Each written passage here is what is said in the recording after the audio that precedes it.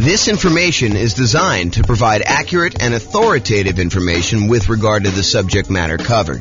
It is offered with the understanding that the presenters are not engaged in rendering legal, accounting, or other professional services.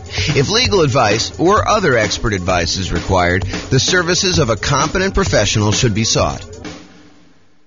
Welcome to the Syracuse Real Estate Investing and Real Estate Financial Planning Podcast.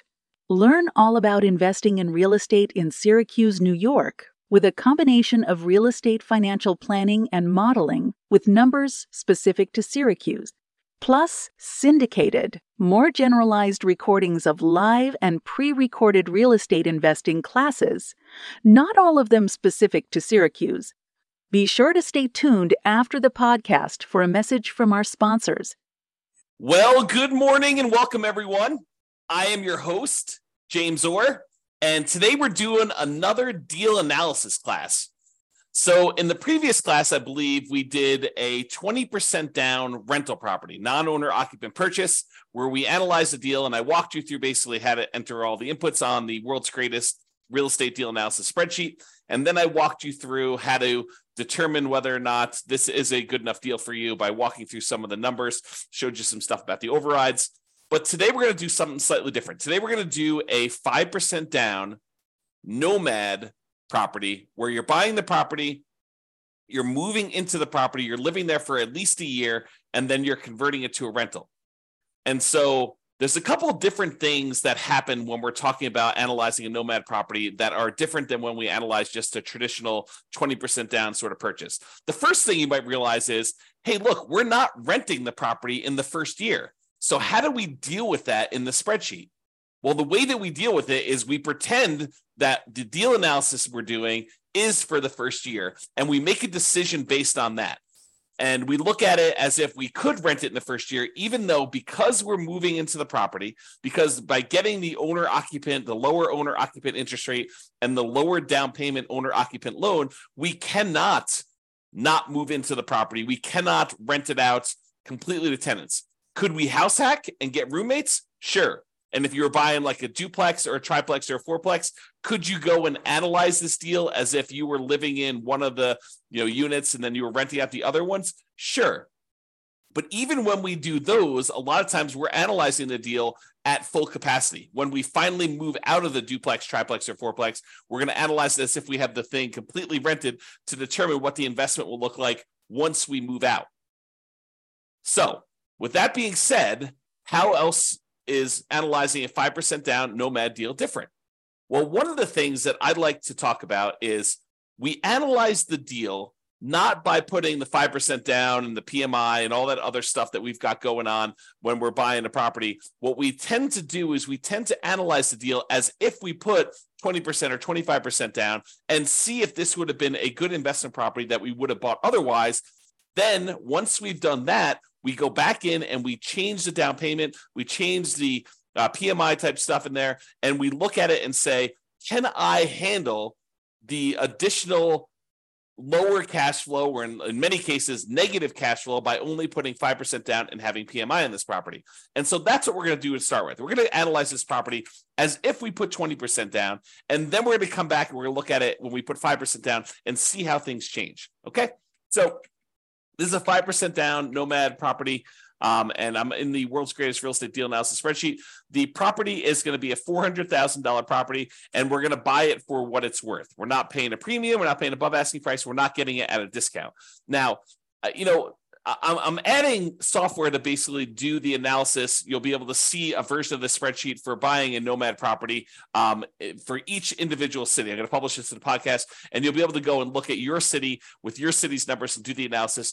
Realize that the spreadsheet I'm doing is generic. I'm going to walk you through the concepts, but I will add a link in the show notes that will walk you through the actual analysis using numbers from your city in the podcast, because we've got these city podcasts that we're doing analysis for, and I have the ability to go do that. I'm just writing the software so that it displays it just like the spreadsheet on the screen. It'll be like a web version of the spreadsheet so that you can go and see that. So go ahead and look in the show notes to kind of see the numbers for your city, or follow along on the audio for now. Okay, so ARV, buying it for 400. And it is worth 400. we cannot get the seller in this case to give us any seller concession. So we're unable to get the seller to contribute any money toward our closing costs. So we have zero in there. Now, remember before I told you, even though we plan on buying this as a 5% down Nomad owner occupant property where we're going to move into the property, live there for a year, and then convert it to a rental sometime after a year. For now, I'm going to assume that we're putting 20% down, and I'm going to run the numbers as if it's 20% down so that we can see what the property would look like had we bought this as an investment property. And really, that's just to kind of, check us to make sure that would this be a property that we would even consider buying as a rental, or how bad is it? And then when we switch over to 5% down, we could see just how much worse it is when we only put 5% down, okay? Because what tends to happen is the numbers tend to get a little bit worse when we put less down in terms of like cash flow and stuff like that, okay? So 20% down there. I'm also going to assume for a moment that we're only going to pay the 1% approximate in closing costs in order to close this. So since it's a $400,000 property, we're saying it's about $4,000 in closing costs. However, once I go and I switch this over to 5% down, or maybe even before I do that, I will show you what buying down the interest rate looks like so that you can see the impact of that. And I think that for a lot of folks, if they have the extra money, that is a viable solution to improve cash flow. Remember we talked about the 88 strategies we have to improve cash flow? One of those strategies was to actually buy down the interest rate. And so I'll show you how those numbers impact things and how it impacts the total cumulative negative cash flow we might have, the total amount we have invested, and then our returns. Okay, so for now, we're going to use 1% closing costs. We're not going to buy down the rate. When you buy a property, almost every property you buy is going to have something that needs to be fixed before it is ready to rent. In this particular case, I said that the property is in really good shape. A couple of really small things came up on the inspection report, and we are estimating that those are going to cost about $3,000 total for us to go and do. So we're going to put $3,000 total in rent-ready costs in the field here. Now, the spreadsheet will automatically calculate how much cumulative negative cash flow you have when you buy this property. And this field isn't really correct until we get down and we update the rents and the other numbers like the interest rate and stuff like that. But it will tell you how much cumulative negative cash flow you have. So how much negative cash flow you have in the first year, plus how much negative cash flow you have in the second year, plus how much you have in the third year, until you have no negative cash flow.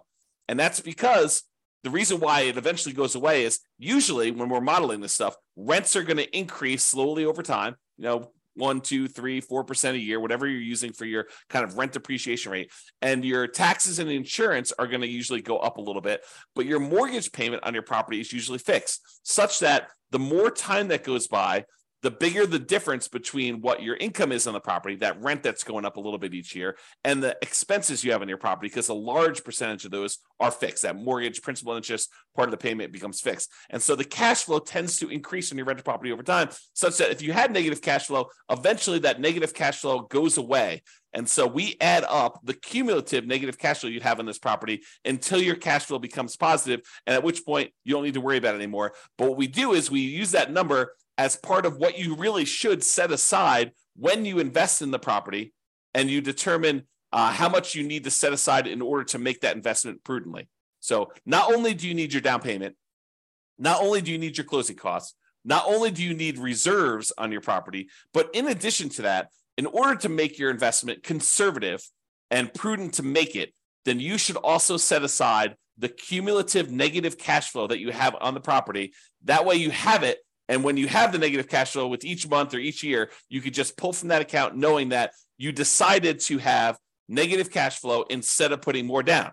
Because you could have put more down and got rid of this, right? If we had put 25% down, well, we still have $3,000 negative cash flow instead of the $10,000. If we put 30% down, you'd have $222. If you put 31% down, you wouldn't have had any negative cash flow at all. So what we're saying is, look, if we had put 20% down, I think we had $10,000 negative cash flow, or we could put down a lot more. So the difference would be we could put down $80,000 as a 20% down payment, or we could put down $124,000, $44,000 more, and not have the negative cash flow. So the question for you then becomes, and this is sort of like a question to think about for yourself, do you want to put $10,236 aside as the cumulative negative cash flow that you know you're going to need to pay on this property? until the cash flow is likely to go positive. It's possible your rents don't go up as fast. It's possible your expenses go up a little bit faster with inflation or something like that. But this is a good estimate of how much negative cash flow you're likely to have in this property. Could you put the $10,236 aside, or would you rather put $44,000 more down? $10,000, $44,000. Which would you rather do? And that's the question, right? Because the negative cash flow is really a deferred down payment. If you had put more down, you wouldn't have it. But in this case, we're choosing to put less down, and we're choosing to accept this negative cash flow. And you'll see that comes up again when we put the 5% down, because when you put less down than 20%, it becomes even more negative. Okay. For now, though, I'm going to just kind of keep this here because it's actually technically not this negative. You'll see here in a second. Then this shows you like the total amount you have invested, the closing costs plus the down payment plus this cumulative negative cash flow plus the rent ready costs in order to purchase this property. It shows you that you'll need to have about $97,000 or so to do that. Calculates that you're doing a $320,000 loan, buying a $400,000 property, and we're using the 20% down for now. Interest rates right now for about 20% down are somewhere in the 7% range. You can go call your lender and get that rate. We have a whole class on how to do that. And then the term, we're doing a 30-year loan, 360 months. For now, because we're putting 20% down, we don't have any PMI. So I'm going to put 0 for PMI. When we put 5% down, I will change this and I'll put in a number for private mortgage insurance. Remember, private mortgage insurance is insurance that you pay to protect the lender in case you default because you put less than 20% down. If you had put 20% down, they wouldn't ask you for it, okay? But because we're putting less than 20% down, you've got that. And then PMI would drop off when the loan to value became 80%. Now, monthly rents. So the monthly rent of this property is $2,850. So we put that in there. Now you can see that because it's $2,850, the cash flow on the property is slightly positive, and we no longer have any cumulative negative cash flow. So, I'll go through these other expenses, but the question I'm going to ask you is, look, this is a property that if you had put 20% down, it has the tiniest bit of cash flow. And in some markets, that's what we're looking at. That's the reality of our current marketplace, where in some properties, in some markets where you put 20% down to buy an investment property and you're lucky to be break even at this point, right? That's what happens when prices go up a lot, interest rates go up a lot, and rents go up, but not quite as much as the property prices and the rents and the rents have gone up. So in some markets, that's what you're seeing. Other markets, you're like, James, this is crazy. Putting 20% down, not making any cash flow. You're talking, you're crazy talk there. I'm always making cash flow, even in my market, even in our current conditions. Yeah, some markets you totally can do that. In other markets, you're going to be way negative, even with this, right? Even putting 20% down. Okay, so each market's a little bit different. Go check the show notes. I'll link directly to your deal analysis. You'll be able to go look at that. All right, if we had any other income, we'd put that here. The vacancy rate, we're starting 60 to 90 days before the current tenant moves out of the property. And so our vacancy rate is going to be about 3%. So we're going to test the market. We're going to start a little bit high on rent, and we're going to bring rent down very aggressively until we're able to fill the property before the lease on the previous tenant expires. We're going to have everything lined up, ready to go. So the vacancy rate is really those unusual situations where you have an eviction or something like that going on. Property taxes, in this case, it's 0.56%. So we've got that calculated there. Property insurance, about $1,400 a year. And I have a property about this value, so those are about right. $350 for HOA per year. And then the tenant's paying all the utilities, so you're not paying any of those. And there's no other expenses. You're not paying for snow removal or mowing the lawn or anything like that. This is just a straight up single family home where the tenant is paying for all the expenses to do that. I've said 10% of the gross rent set aside for maintenance on the property. I'm assuming that you're including the CapEx in the maintenance. And so we set aside $0 extra for CapEx. This is probably not reality. You probably should be setting aside additional money for CapEx in your property. And so you probably should use the CapEx spreadsheet that we have to estimate what your capital expenses are going to be based on the property and when you bought it and how old everything else is. That's what that advanced CapEx spreadsheet does for you. And I've assumed that you're self-managing the property. If you had a property manager in here, it'd be negative, significantly negative. And in this case, I'm assuming that you're managing it yourself. Then we estimate the percentage of the purchase price that is the land value, so that we can then calculate what percentage, what value of the property is your building value. That way we could use the property type, which is residential in this case, to determine what your cash flow from depreciation is, your tax benefits from owning this property, your depreciation benefits, so we can calculate a cash flow from that using your effective income tax rate. Okay. And so we have all that in there. Now that we've got all the numbers in there for a 20% down payment, we're looking at this and we're saying, look, if I were going to go buy an investment property, if I had 20% down and I wanted to go do this, would I buy this one as a rental? Now, there's all these trade-offs you're making when you're doing Nomad, right? Sometimes we could find an amazing deal, but it's not one that we would be willing to move into and live there for a year or more. So you could go find a property in like a rougher neighborhood or a better cash flowing neighborhood, a neighborhood that is not one that you would be willing to move in with you and your family for a year or more, and you could get improved numbers. But because we're doing Nomad, and maybe this isn't as nice of a property as you would like to ideally live in with your family, but it's sort of a compromise between the really nice properties that you would love to live in with your family versus the probably rougher neighborhood, rougher property that you would buy as an investment property. And because we're trying to merge these strategies of you're living in a property for a year and then you're converting it to a rental, we're sort of meeting in the middle. We don't want to go buy a property that would not make a good rental just because it's a Nomad property, nor do we want to go buy a property that's so rough that we're afraid to live in the property. You don't want to do that. You probably don't want to rent that to someone either. But the idea is you want to kind of like hybrid these. And so a lot of times we're looking at this property and we're making compromises. So we're just looking at this and we're saying, look, would I go buy this property? Well, it's got $21 a month in cash flow. It's about break even. We got about $206 a month in cash flow from depreciation. Those are the tax benefits of owning the property that look like cash flow. We get those in the form of either end of year tax return rebate, or we can adjust our exemptions on our actual paycheck, pay less in taxes with each paycheck that we make, and actually receive money back so that we could use that to cover some negative cash flow with money that we don't have to pay in on taxes from the paycheck from our regular job. Okay, so you can go and look at that. The total amount of true cash flow, which is really just the sum of this monthly cash flow and the cash flow from depreciation, is $227 a month. Okay, then we walk through, we can see all the returns for whether you're doing the return in dollars from each of the four areas, from appreciation, from cash flow, from debt pay down, from cash flow from depreciation, the tax benefits, in other words, and it sums all these up and tells you you're making about $18,000 a year. The total return on investment is about 20.66% if we ignore reserves.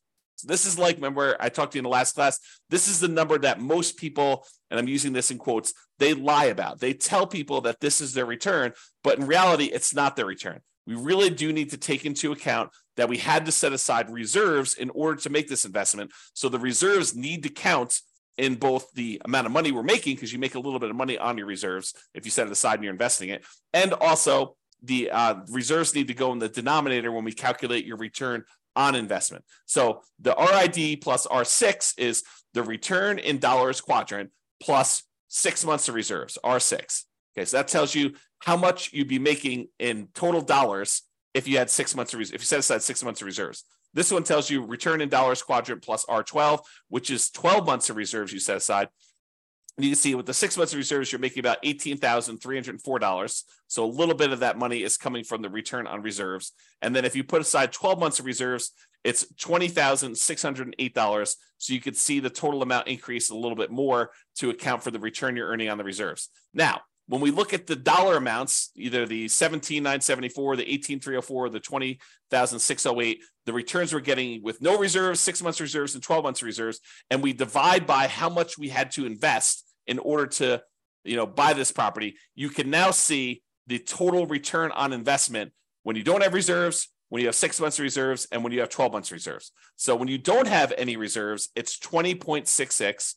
When you have 6 months reserves, it's 17.69. And if you have 12 months reserves, it's 17.18. And you can get a feel for the overall returns you're seeing when you're doing this. So you're looking at this property and you're saying to yourself, okay, would I buy this if I had 20% down? And you've analyzed all the deals in your marketplace and the ones that you would also be willing to move into, which is sort of the criteria for doing Nomad. You're like, yes, this is the best deal that I can find in my marketplace right now with the current market conditions and the current interest rate. And so this is the best that you found. That's the sort of criteria that we have, and it's available. I think I might pursue this. Okay. Now that you've decided that this looks like a good enough deal, it's the best one you've seen, it's the one you're really going to pursue. Now we go and we look at putting 5% down, and we determine, are we willing to stomach this extra negative cash flow? Are we willing to deal with this? Okay, so now we're going to go through, we're going to make some adjustments. Price is the same, purchase price is the same, still not getting any seller concessions from the seller. However, we're not putting 20% down anymore, we're putting 5% down, okay? So that changes it. Before we were at $80,000 in down payment, now we're only having to come up with $20,000 in down payment. Still have 1% in closing costs, about $4,000. Still have that $3,000 in rent ready costs because we're trying to do the get the property ready to rent, has some repairs that needs to get done. Now our cumulative negative cash flow before was I don't know, 10. Oh, actually, it was zero when we put 20% down because we increased the rent. But when we had the rent lower, it was $10,000, which really isn't relevant here. But in this case, it's $15,000 negative, right? If we had put, let's see where to go when it goes away. We had put 16% down. Let's see, 17%, 18%, 19%. Oh, so it's literally at 20% is when it goes away. So if we had put 20% down, we'd put $80,000 down, we wouldn't have any negative cash flow. But in this case, we have $15,000 negative cash flow. So this becomes the question of, would you rather put $80,000 down and have no negative cash flow, or would you rather put $20,000 down and $15,151 negative cash flow on a property? So it becomes, would you rather have $35,000 invested into the deal, $20,000 upfront and $15,000 set aside an account to take care of negative cash flow, or would you rather come up with $45,000 more and not have negative cash flow?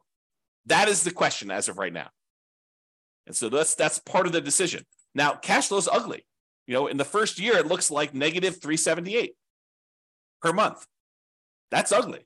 And even when we take into account the cash flow from depreciation, we're still negative $172 per month. So it's still like we need to deal with that. Now, that's only in the first year. In the second year, you go look at override. So you look at this cumulative negative cash flow here. Everything is overrideable. That's a word. And so let's look at cumulative negative cash flow. So in the first year, it's about $4,500 in negative cash flow. In the next year, it's about $3,700. In the year after that, it's about $3,000. Then about $2,100 and change. Then about $1,300. Then about $430. By the time you get to year 7, there's no negative cash flow. And this sums up to be $15,151 total. Okay. And so we can go look at that as to how negative cash flow is going to be. And that's just rents going up a little bit, 3% per year. Might rents not go up 3% per year? Absolutely. But we're modeling it like that. And I think this is reasonable. It's a reasonable assumption and much more conservative than not setting aside this number to have cumulative negative cash flow. Okay. So that's why we're doing it this way. So before, when we had 20% down, our total amount that we had invested in the deal was $87,000. Now that we're putting 5% down, the total amount we have invested is $42,000, which includes setting aside that money for negative cash flow. So it's less than half, okay, by putting the 5% down, if you think about it that way. All right. So the mortgage amount now, because we're putting 5% down, is $380. Now the mortgage interest rate is not 7% anymore. We're doing owner occupant, and it's probably in that 6.75 to 6.875 range for doing the owner occupant rate now with that. And we've got PMI. And PMI right now, 0.38. There we go. So you call up your lender and you'd find out from them how much private mortgage insurance is going to be. Or we just did a class yesterday on all the factors that go into calculating what PMI is. And then we're going to do a class, I think next week or the week after that, on how to actually calculate it using a rate sheet from a private mortgage insurance company. But I went and I looked it up before class today. It's 0.38 for someone with really good credit, doing a 5% down loan, solo. So 0.38% is what we use for that. So it's about $120 a month in negative cash flow on this thing. So now our negative cash flow is a little bit higher than it was before because we changed the interest rate and now we have this PMI. And PMI is a factor in calculating the thing. So these numbers are now, I think before it's like $15,000. Now it's like $18,636. Or if you look over here, negative $467 a month or negative $261 if we take into account the depreciation, cash flow from depreciation. Okay. So we looked at these numbers and we saw all of these things here. Now realize there are several ways to pay PMI, right? We chose in this particular case to pay PMI monthly. We could have said to the lender, hey, Mr. Lender, Mrs. Lender, instead of you actually giving me a monthly rate, why don't you raise the interest rate on the overall mortgage? Give me a credit that you would then use in order to pay the PMI upfront, because you could pay it upfront as one big lump sum as well. Okay. And they may choose to do that. And they say, okay, well, if you do it that way, interest rates are going to be, 7.125, and you won't have this 0.38 at all. It'll be zero. And then you go look at that and you're like, well, that's worse. And this interest rate lasts forever. The PMI only lasts until I get to 80% loan to value, and then it drops off. So actually, I'm not going to do that. I'm going to go back to the way we had it before, 6.875 and 0.38. Or you could go to them and say, hey, can I pay PMI in one upfront lump sum and get rid of this, have it go to zero, and you come up here in closing costs, and let's say it's, let's say it's, another 1.5%. So 2.5% total in closing costs, and then you can get rid of that. And then your cumulative negative cash flow is only 12,860 for the entire time. Okay. And that's because you chose to pay a little bit more in closing costs here instead. All right. So you have to go evaluate which of these three you want to do. Pay upfront in one lump sum, pay monthly, or have the lender raise the interest rate, and you could actually take it in the interest rate, so it'll impact your cash flow, but it won't actually come out as a separate PMI payment. We have an entire class we're planning on doing on that, but for now, I'm going to go back and do. 0.038. There we go. Okay.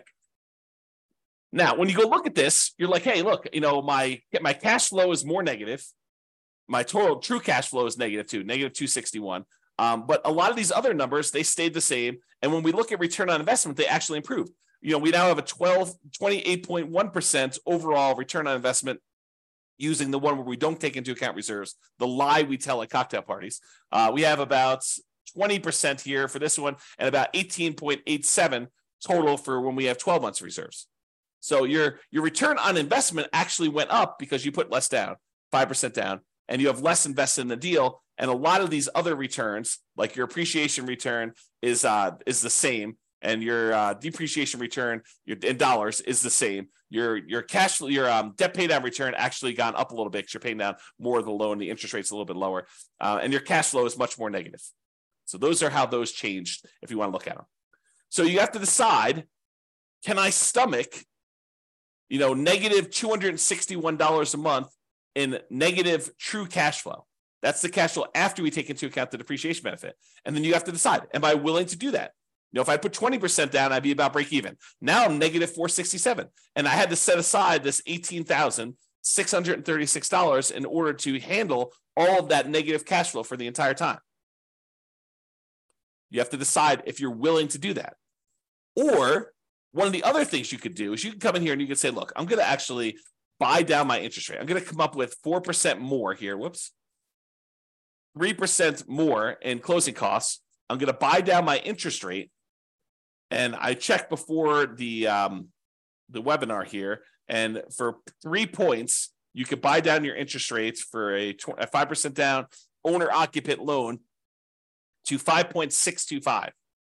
Still got PMI, but you're basically able to do that. Well, that changes your negative cash flow to be negative 158.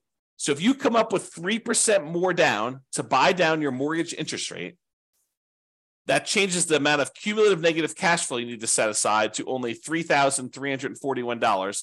And your negative cash flow per month is only negative $158 a month because you put that more down. And the total amount you have invested is this $42,341.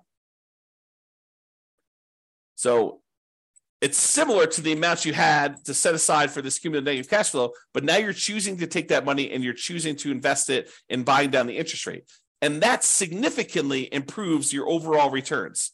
The dollar amounts of returns get a little bit better, but look at the number for your return on investment. It went from that, I think we were at, I should just go do this. It's 1%, 6.875, I think is where we were at for that. Yeah, so it's like 28%. And now when we go and we do this, it's 41.52% return on investment. It's 29.95 if you look at your return, including 6 months of reserves, and 26.33 if you look at your return, including 12 months of reserves. So the return on investment that you're getting is amazing. If you're willing to put 5% down, move into the property, put up 1% for closing costs, and buy down the rate 3%, and you have $3,000 in rent-ready costs, the total amount you'd have to invest in order to do this deal is about $42,341, and that includes setting aside some money for that cumulative negative cash flow, plus you'll need reserves in addition to this. But you have $400,000 property, so you're putting down, about a little less than 11% of the total amount, including rent-ready costs and your negative cash flow and your closing costs and everything else. Is that bad? It's up to you to decide that. You need to determine whether that's worthwhile for you or not. Okay? And so you can go look at these and determine, hey, look, is it worth me coming up with this $42,000 in order to do these types of numbers on that dollar amount? I'm getting a 41% return on that money in the first year. Okay? And then you can go evaluate how it looks over time and all your other stuff like your equity and your cost to access your equity and return on true net equity. And you can look at your cap rate on this property or your cash on cash return. Basically the first 3 years you have negative cash on cash return. Then in year 4, it bumps up and you're now at 4.58%. And you can kind of look at all those different things and evaluate whether or not it makes sense for you to do it. And in fact, what's interesting about this one, because you have negative $158 a month in cash flow, but you have $206 a month in this cash flow from depreciation, technically, when you combine the cash flow you're getting from the tax benefits and the cash flow you're getting, the negative cash flow you're getting by buying the property, those two combined are positive.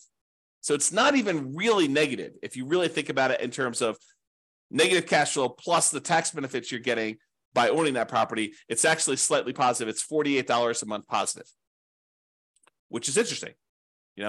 I don't know what the rate is. I didn't look it up for doing, buying it down only 2 points, but let's say that's, somewhere between, let's say that's, 6% even. You do that. So it's a little bit more negative. Returns are still pretty good, but they actually went down a little bit. Okay. So you can go evaluate that and see where you should buy stuff down. We have an entire class on buying down your interest rate. We have a totally separate spreadsheet for looking at where you should buy it down to and where it's optimal and how much it costs to do all that. But realize that really what you'll want to do once you get the spreadsheet, you figured out what you think is optimal, is run the numbers. Go put it in here and see how that impacts your cash flow, your negative cash flow, how much cumulative negative cash flow you're going to have and how long that'll last for, and then how your return in dollars looks in year one for, appreciation, cash flow, debt pay down, cash flows, depreciation, and your reserves, because you want to look at that. You should need to put reserves in there. And then your return on investment for year 1 or year 2. You can go look at all the different years in the overrides. So you can go look at your overall return on investment. Here's the returns in dollars for each of the years all the way through to year 40, if you want to look at it that way. And then you can look at also your return on equity quadrants after the first year. Because after the first year, we really want to know what the return you're earning on equity is, not necessarily the return you're earning on the amount you had to invest. All right. So that's all I got for you. Hopefully this was helpful in understanding how to analyze a 5% down deal. And, in some markets, these numbers are ugly, right? I mean, if this property was, $500,000, which is probably closer to what we would see in my current marketplace, these are much uglier. Yeah, I mean, you're at like almost negative $900 a month, negative $639 after taking into account the cash flow from depreciation. But, you still got, decent returns here. This is probably, what is this return? Let me look over here. It's the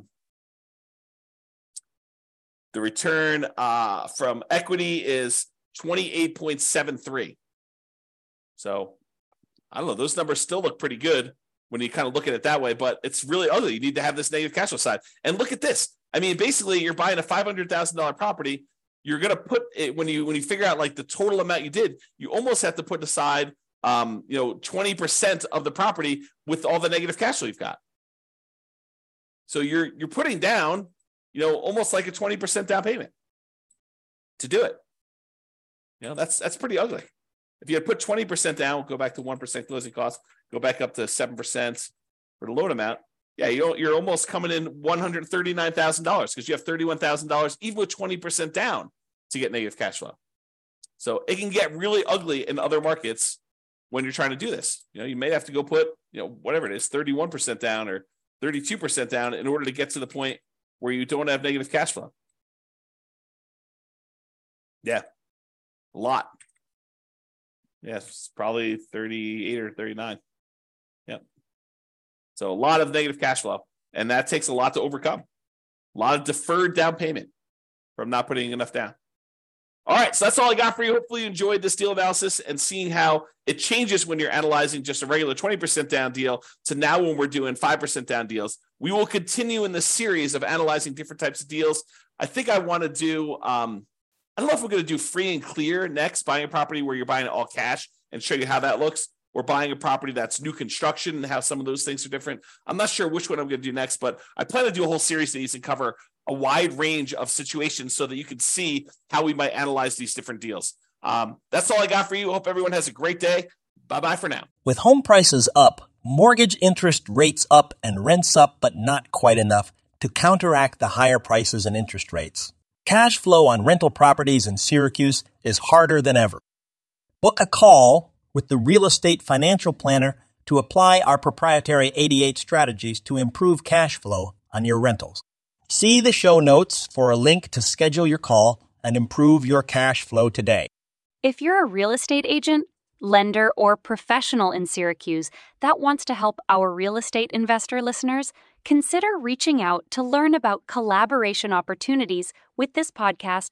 We'd love to add more value to our listeners by having you assist our investors buy, sell, and finance their real estate investments. See the show notes to schedule a call to discuss collaboration opportunities.